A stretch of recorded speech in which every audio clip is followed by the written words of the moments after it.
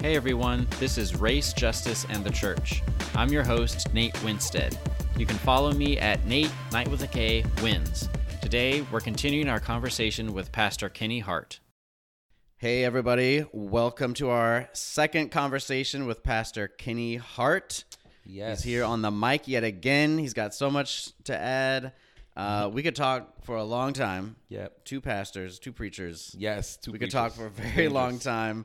But we got a few things we're going to talk about on this episode. And the first thing is just how we met and, you know, how we've grown in our relationship over the past 3.5 years or so. Almost 4 years. Amazing.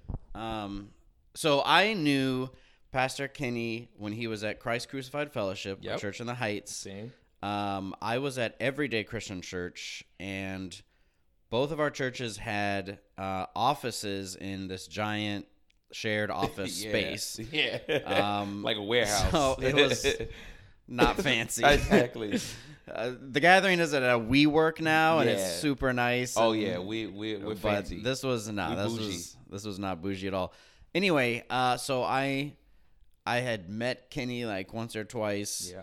I always tell people I knew him as the smiley pastor because he would see me and like we would recognize each other and he would just like smile and like, hey, and I would be like, hey, like I can't remember your name. I know, right? But he was that guy. He was kind of longer then. Oh man, yeah, it was a little longer. You used to have the lots, man. I forgot about that. I want to put that far behind me. Those days. But yeah, so that's like the extent of how we knew each other. Yeah. And then I, in the end of 2015, I stepped away from that ministry, decided to go back to seminary, and really was trying to figure out like what church I was going to be a part of, you know, where I was going to land in both in church and in ministry. Yeah. And I talked to a few, you know, trusted leaders and friends that I had, and they said, you should talk to this guy, Kenny Hart, who's planning a church in Harlem. And I'm like, okay, whatever. What? Okay. So I believe I sent you a Facebook message. Yes, you did. Which I always tell people, Facebook can be redeemed. Yes, it can. Like, yes, it good can. Things can really come. I reconnected with my wife on Facebook. That was my Lord. Look at God. I'm gonna hope that, you know. Come on, hold that. Believe that in faith, Nate. Yeah. So I sent him a message just like, hey, some people have said we need to connect. Let's get together sometime, and we did. But Kenny did I think someone had. I don't know. What was your experience like? Was that totally out of the blue? No, it wasn't. It wasn't because what's crazy is, so as Nate said, we had known each other from our previous churches, and you know, after you left, I noticed your Facebook posts changed. Oh, right, yeah. So for me, I was, you know, and this is how Facebook is redeemable. So I'm on Facebook, and we were friends at the time, and so I'm looking at your posts, and I'm like, yo, this guy's woke. Like, I'm like, this white guy gets it. And it was rare at that time because I was going through my own metamorphosis with regards to race. Because though I had always been a black man, I had only looked at Christianity kind of through a white evangelical lens. And that was what all my training was. And so for me, race and the gospel didn't go together. You just didn't talk about the two. The two weren't related. And so I was now on that journey of really going back to scripture and going back to the Bible and going back to the gospel and going back to history and really seeing how much of the scriptures actually talk to justice and speak to these kind of conversations we're having today.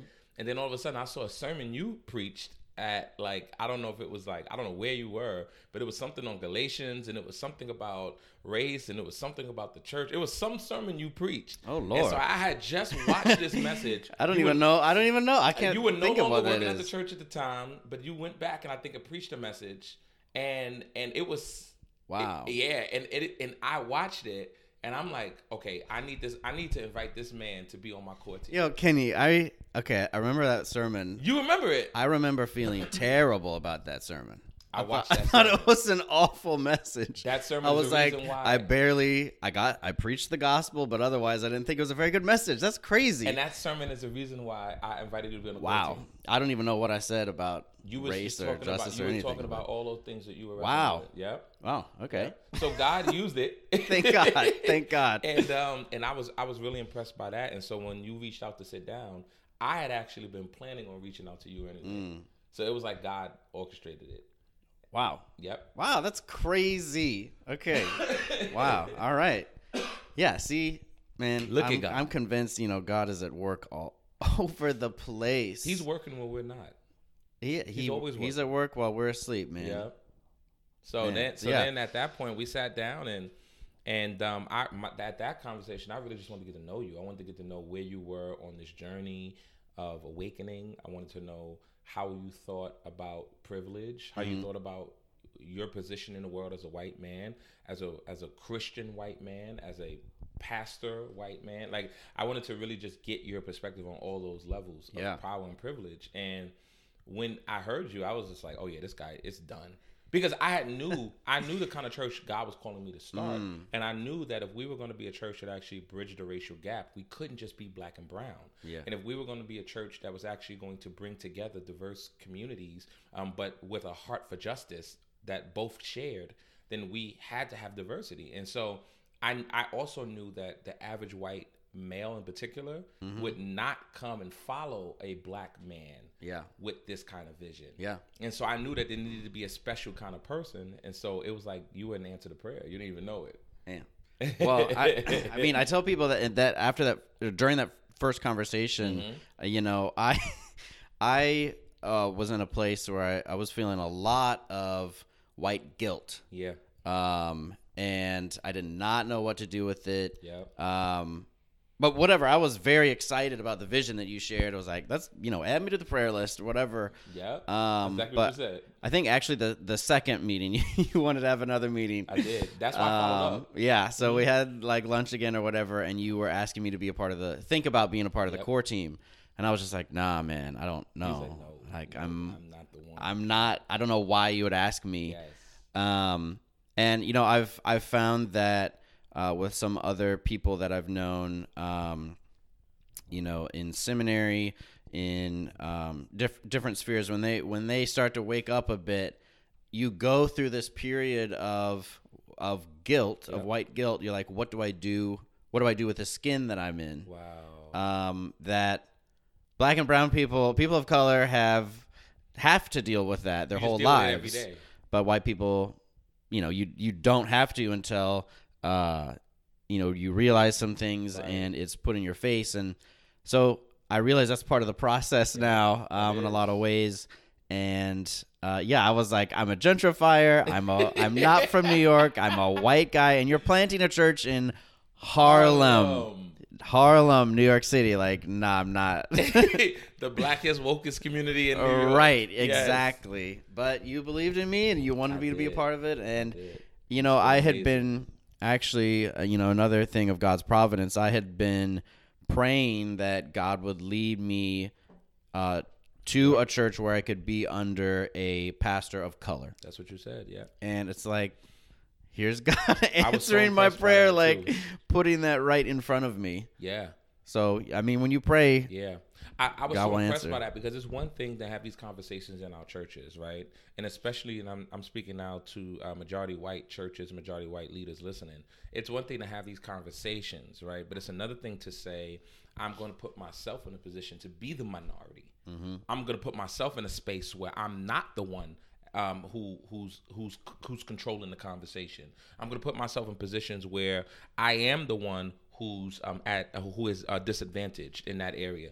And when you do that, now you begin to do gospel things. So that's a gospel move, right? There's the only way to give up that kind of power is to be looking at the cross. You got to look at a God who has that kind of power, who gave it up for us, right? And so though he is strong, right through his weakness, we are made strong, right? And so you have to be thinking gospel in order to do that. And so when you said that to me, I was just like, yeah, I need this guy on this he's the one.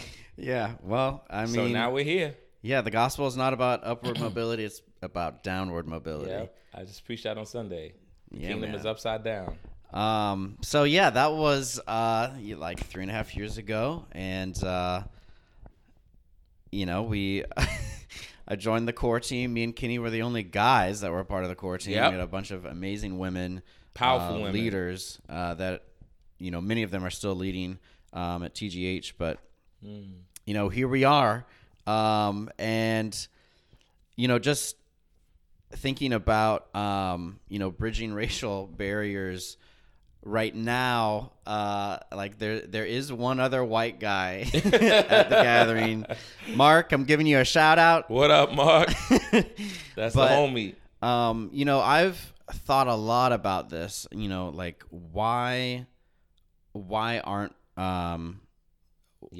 any or more white men coming to the gathering? Because they'll visit, they'll be here, whatever.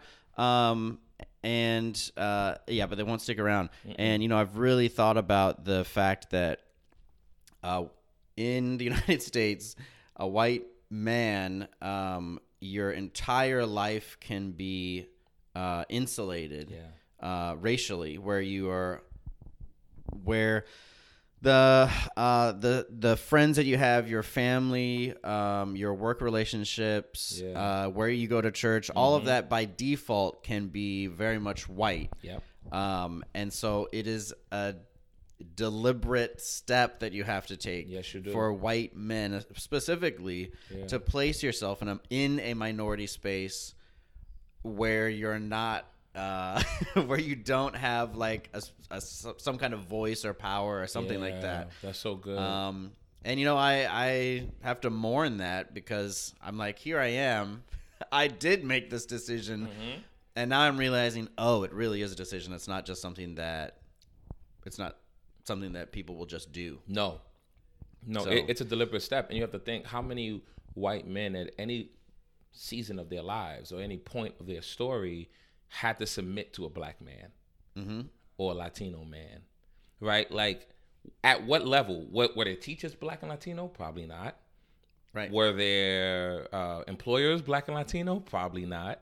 Were their managers black and Latino? Probably not. Were the professors black and Latino? Probably not. So it's like, at what level? Were their pastors black and Latino? Probably not. Yeah. So at like what even level? The books that we're reading, even the books that you're reading, everything. Anything. Your world is insulated by whiteness. So where are you going to hear that outside voice and then learn how to submit to it? Right. So it's not making an excuse. Even as a black man, I understand it. Yeah. But we have to challenge it with the gospel. We have to say that is not of Christ. We have to say, if you're a Christian, you're following a minority. Yeah. Like, Jesus was an American. Jesus was not a white American. He was not a white evangelical. No. Right? Jesus was a Middle Eastern Palestinian man. And so you are following a man of color. And so you have to start to change the way you think. But even Christianity has been whitewashed.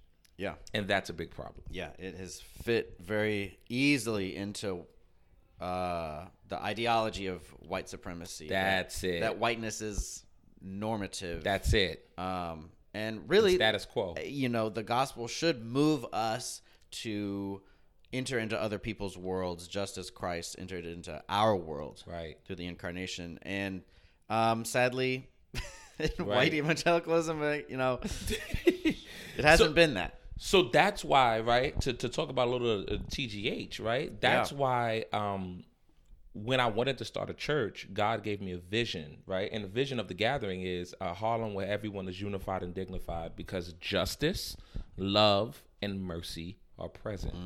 God gave me that vision because, as you just said, Nate, the church has thought of itself excarnationally, not incarnationally. Ooh. Right? So to be incarnational is to be totally embodied. That means that's embodiment of mind, body, and soul, but also of place. Right? And the church has not thought of itself as an incarnational people the way Jesus was. And so what's happened is we've moved along the world in these sort of racial categories, which makes us float above the land. It makes us not think about our power. It makes us not think about our skin color. It makes us not think about our privilege. It makes us not think about what my presence means to a community that's not from my culture or background, right? So now I'm not thinking well about place, but Jesus was born in Bethlehem, in a place. Yeah. He was raised in Nazareth. In time and history. He was so incarnational that when Philip brings Nathanael to him, he says, "Can anything good come from Nazareth?" Right. Yeah. Right. That's how incarnated Jesus was. That's how much of a how embodied he was. How much from a place he was. Yeah. That you could point and say, "Yo, he's from the hood. Like he's from Nazareth. Right. Nothing good comes from there." And so I think the church has lost that. And so the three things that God gave me for TGH was justice, love, and mercy. And that plays itself out the three core values, right? Being a church for the unchurched. Why? Because we're in a generation where people are asking better questions of the church. People are skeptical of power. People are skeptical of institutions. And rightfully so. Yeah. In Harlem, the biggest challenge right now, especially amongst Black and brown people, is this now a Black awakening where people are like, "Yo, listen, Christianity is a white man's religion." Right. Yeah. Like I can't get down with that. That's what they read to our ancestors in slavery, yeah. Right? And Howard Thurman would tell that story as well, where he couldn't read Paul to his grandmother because of that, right? And so I think now we have to undo that. So we have to be thinking, okay, we're a church for people who do not go to church. We're a church for people who question the church. We're a church for people who believe in God but not in church. Yeah. And what we have to show people is the same God that you think you believe in is the God of this church. That's the God that we worship. And what the institution has looked like, it's not what God looks like. Yeah. Right? So then the second thing is saving souls and body. That's justice. Because the reality is Jesus rose from the grave with a body. And what happens in the church is, and I don't really understand this, how can we talk about justification and not justice? Ooh. When you break the word justification by faith down, how do you get how do you not get justice out of justification? Yeah. Right? But what's happened is we've spiritualized the gospel. Yeah. We've made the gospel a spiritual thing. But when Jesus was asked, "Are you the one or should we look for another?" He said, "Well, the sick are healed. The blind see. The lame walk. Yeah. You go and tell John that the kingdom has come." Yeah. Right? In other words, there was manifestations of the presence of God and the kingdom of God and the gospel of God, and that was restoration and justice. That's good. Yeah. So why are we thinking of the gospel as merely a spiritual restoration? Yeah, ticket to heaven. Yeah, right. For our souls. Ticket, yeah. Right. Pie in the sky by and by. Right. Whereas really the gospel is about a total embodied renewal. It's a new heaven and a new earth. Yeah. Right? Yeah. So I heard N.T. Wright say that. He's like, Christians only think about, the problem with evangelical Christians is we've only been taught to think about the gospel in terms of heaven, in terms of escaping earth to get to heaven. But the whole Bible is about heaven coming to earth. Yeah.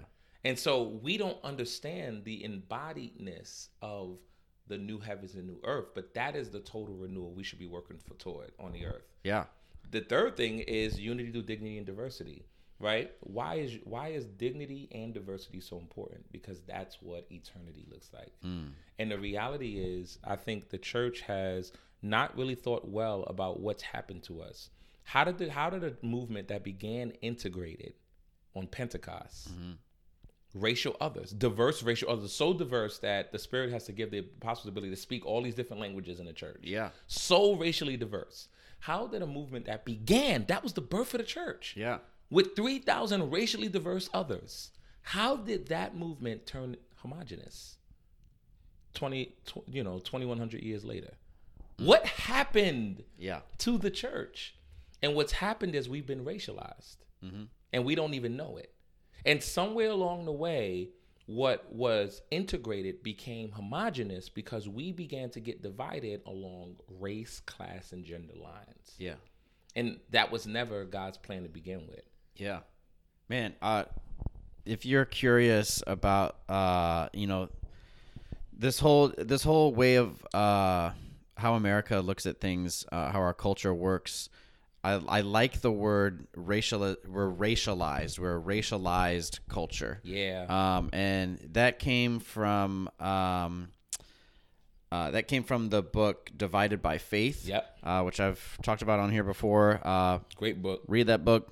It's required reading in my required mind. reading. But in the first chapter, or whatever, they talk about how our culture works racially. When you look at someone, you size them up, whatever, unconsciously, you put them in a racial hierarchy of how much education you expect them to have, how much money you expect them to make, how much life experience you expect. All these things that are just so woven into the fabric of our culture that we don't even realize it. So that's why I people get all bent out of shape that like being called racist, whatever. I'm like, yeah, that it's unhelpful at this point. But I do believe that we live in a racialized culture. Our whole culture is built upon a racial hierarchy, whether we realize it or not. And so you have to deconstruct that constantly. Yes, and I do agree to an extent to say maybe the language racist isn't helpful. But I do think, but usually like calling a person, and people get defensive, so they shut down and they don't listen after that. Right, but the reality is, maybe what the language should be is bias, right? And the thing about this, because I heard somebody say this before, like, "Well, black people are racist," and I'm like, "Well, to be racist means that I have power and privilege to operate on my bias." Because racism is a system. Right? Racism is not individual sin. Racism is systemic sin. Right? So what you're saying is you have the capacity in your individual body to carry out the manifestations of a racist system. That's what when you call somebody racist, you're saying you're an individual representation of a system. Right? And so, yes, in that sense, black people, and this is like a controversial statement, but this is what I said to this person. I said, black people can't be racist. We can have bias because we don't have the power to actually operate on our bias and really and systematize it to lead to oppression of racial others. And so, yes, everybody has bias. And I think that's what we have to come to terms with. Whether you're black, whether you're brown, whether you're white, whether you're Asian, doesn't matter. We all have bias. And what we do with that bias is what's killing our world. Because what we don't do is come to the other side and have a conversation. What we don't do is ask ourselves, what would Christ do in this? How did Christ handle bias? How did Christ operate in this world systems? Instead, what we do is we just default to what we were taught and what we learned and how somebody raised us. And that's a bad mechanism. Right. Yeah. For living. Because our culture is fallen. Our family of origin is fallen. Sin is a part of all of that, and we can't just rely on what we know. We need God's revelation. Man, I think about with just leading in ministry.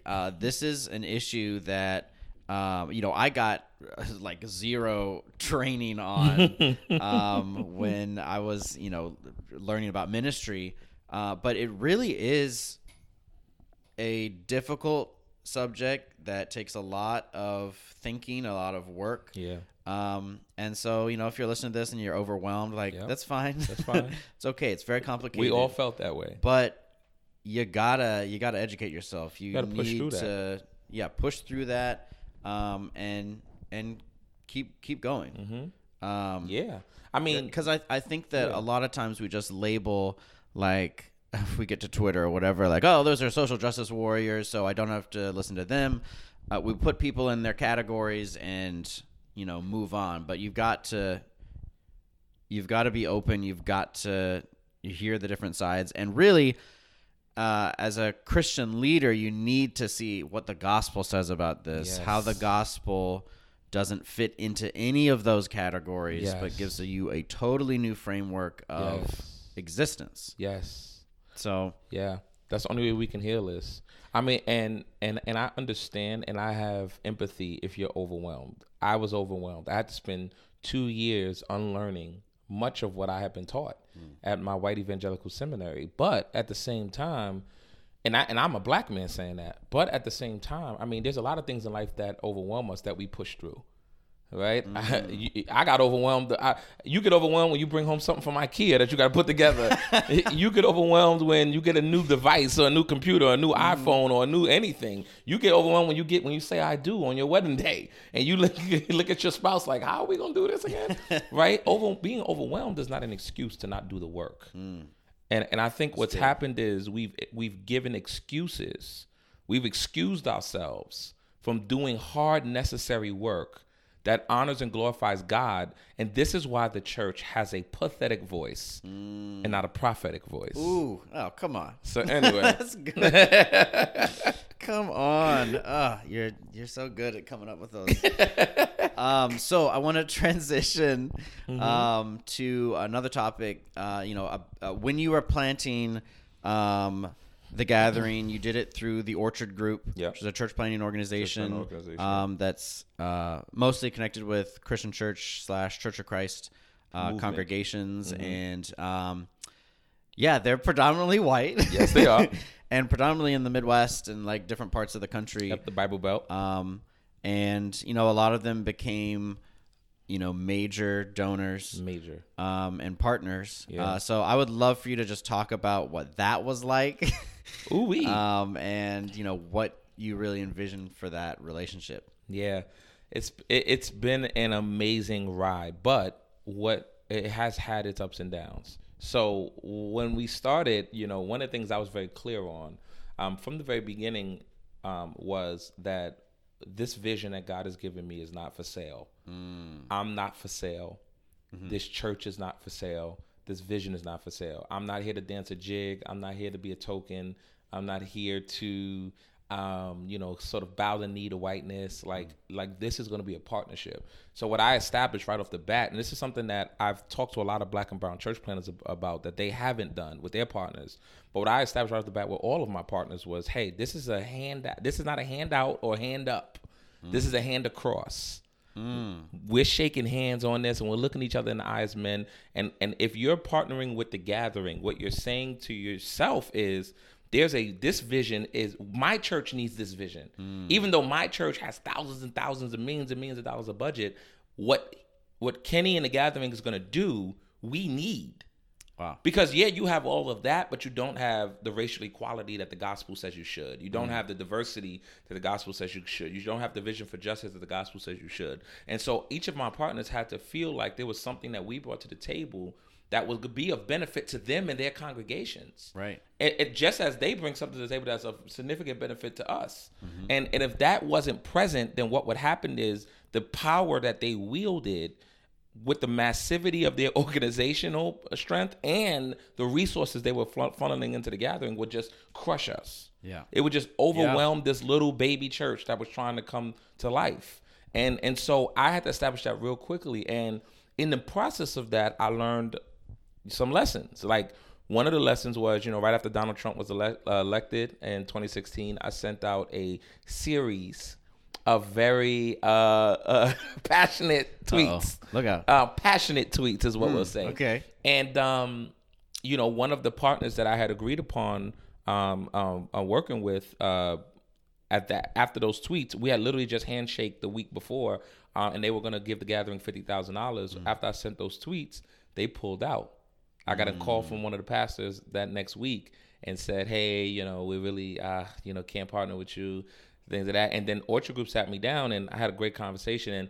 And really what I learned in that was, the point of the conversation was, hey, Kenny, we can help you raise money to plant a prophetic community, but we can't help you raise money to be a prophet. And the two are not the same, right? The Gathering itself, I can help you get the Gathering the resources it needs to do the work in Harlem of justice, love, and mercy that it feels called to do. That's going to transform this neighborhood and the world, I believe. Yeah. But to be an individual prophet, I can't help you be John the Baptist. Okay. And there's a reason why John the Baptist doesn't have resources behind him. Right. There's a reason why Elijah didn't have resources. There's a reason why Isaiah and Jeremiah, the work of being a prophet is a lonely, isolating work. It's a work where you're always offending somebody. And so to be a prophetic community, it's dignifying. It creates space. It creates room to have those same conversations, but then to do it in a way that's redemptive. To be a prophet is I'm speaking truth to power, and I'm calling you to change. And so those two things just, I had to make a decision at that point, way before we started the church. What kind of movement was this going to be? Because I also knew I was going to handcuff a lot of the resources we would need to do the work we're called to do. Wow. Man, that's a good distinction because, especially with the ability to just post anything on social media of being a prophet. Yep. Which is what I'm naturally a prophet. That's my call. Yeah. And gifting. And so if I wasn't a church planter, I would be saying a whole lot more on social media. Right. I know you would be. Oh, I would be going off. But I mean, you could, and I still could, but understanding when to pick my battles because there's a bigger war we're fighting. Yeah. I mean, I think that's good for me to hear. Yeah.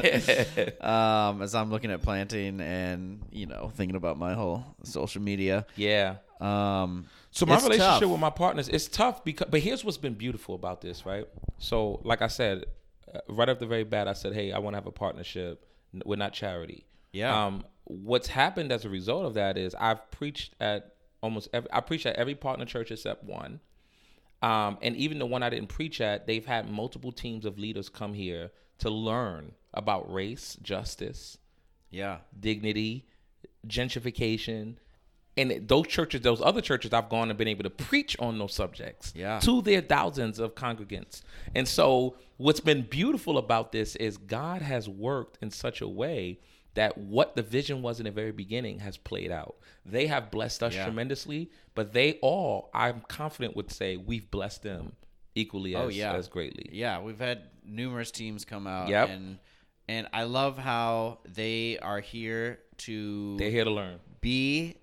Just to be here. Yep. They don't come do mission trips. They're not doing trips. They're not doing... They might serve on a Sunday, but by and large, they're coming to learn from us. And our team, man, what is it that we don't know in our privilege and in our context? Yeah, that's been how really different has that refreshing. been? And you've been a part of those conversations. I've been a part of another church plant where we had teams come out and we had to, as a staff, we had to come up with things for them to do, and it honestly took energy away from the ministry we could be doing. And so it's been really refreshing having all the teams come out and think about the humility of this, Nate. And this is why I'm saying having that conversation on the front end and being supremely confident that if God gave you this vision, He's going to provide the provision and the right provision. Like, this is why that's so important up front, because you've been a part of that and I've been a part of that. That's been my old church experience where partners come and it's been we got to figure this out. Oh my gosh, it's so exhausting. We got to create stuff for them to do, and it's taking energy away from the work that they're actually supporting us to do, and all this. I have that kind of relationship with my partners where I could just sit down with them and say, hey, listen, having 30 white people walk through Harlem with us as we do some kind of thing in the neighborhood, you're going to stick out. Like it's not going to help our mission and cause. No. But having y'all come to our office and sit down at a table and us to share a conversation where we pour our hearts out and you pour your hearts out and you just listen and learn from our stories, our experiences, and the way we think about scripture and the faith, that's transformative, because you could take that back to your context. And then to come serve us on a Sunday morning where we really need volunteer help and we really need, that's blessing our congregation. Right. So our partners are, every time they come, they ask, hey, is this going to be overwhelming? If it is, just say no. And if not, how can we learn? That's so great. But you got to do that up front. Yeah. That's why I said my experience has been amazing. I can't complain about any of my partners. But I know that's not the case in 99% of church plants. Man, so if you're listening to this and you're planning a missions trip or whatever, have this kind of mindset. Like, how can you be a learner? How can you be a blessing? How can you not, complicate things. That's it. And this makes me think of something that Ray Bakke, he's an author that has written a lot about urban ministry. He talks about how cities are places where they're the perfect place to do ministry training because there's so many problems. There's just as many problems, but there's just more of them. There's more people. More of them. He says, where do doctors go to do their residency? They go to a giant hospital full of sick people. That's so good. And that's how they learn how to deal with it, and they can go anywhere. That's so good. In the same vein, I love how these teams are coming to New York City, where we have the same issues as they have in other places, but they're just cajillion. Yeah, it's just bigger, more in your face, more complex. So if you can deal with it here, you're going to be able to deal with it there. So I just love that that vision is coming out. Yeah, man. All right, so we gotta wrap up. It's been amazing. These conversations have been great. Yes. Thank you for having me. Yeah, definitely. Hopefully we can have you on the mic again on another season. Yes, season 2. But a question I've been asking everybody this season is just thinking that many of our listeners are from white evangelical churches. They're leaders. If you could tell these leaders anything, what would you tell them? I think I would say 2 things. Number 1, I would say think about in the church world, and especially in the white evangelical church, the temptation is to talk about reconciliation. Yeah. My if I could suggest this in love, my suggestion would be let the oppressed groups in your church talk about reconciliation. And let the privileged group, the group that has had power, the white evangelical group or whatever group that has power, let that group talk about justice. So my biblical example of this is Acts chapter 6. In Acts chapter 6, we see the installation of the first deacons. What's interesting about that passage is we always teach that when we install new diaconate, but actually there's something even deeper happening on a racial level.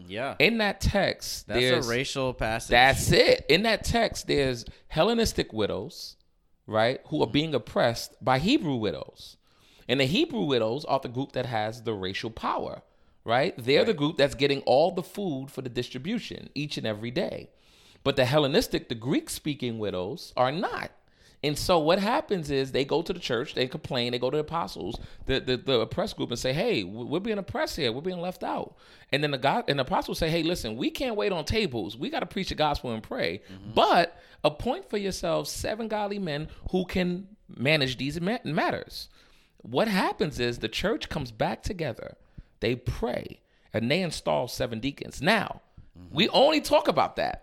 But what we never mention is all 7 of them had Greek names. Including Stephen. So when you think about that, here's the group that had all the power. But what they did not do was put a token Greek with 6 Hebrews. That's what we do in our churches. Instead, they totally flip the power structure. By putting all of the oppressed people in power and saying, you decide what all of us get. That's what the gospel does to you. And so I would say let the groups that have been oppressed, let the black and brown community talk about reconciliation and what the matters of restoring relationship looks like. But you as the group that has had the power and privilege, talk about justice. Talk about what does it look like? What more can we do to bless those communities? Not be paternalistic. What more can we do to bless those members in our congregation? What more can we do to really fight these systemic problems that we see in our neighborhood? And let them talk about the reconciliation. And the second suggestion I would make is this is just for white America as a whole, right? My white brothers and sisters who I love. My second suggestion would be is this. If white people loved black people as much as they loved black culture, we could heal America tomorrow. Wow. That's a word.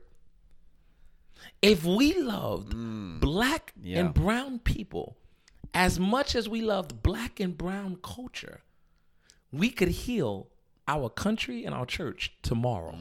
And our churches tomorrow. Man. If we love Mexican people as much as we love Mexican food, Oof. we Look could out. heal our country and I know churches y'all love your tomorrow. tacos. If we Come love on. black people as much as we love black music, Yeah. like hip hop, Music, rap, fashion. fashion, Oh, yeah, we could heal like- our country tomorrow. Wow. So that's my final suggestion. That's good. Love y'all. That's good. All right, PK. Thanks for being on the mic.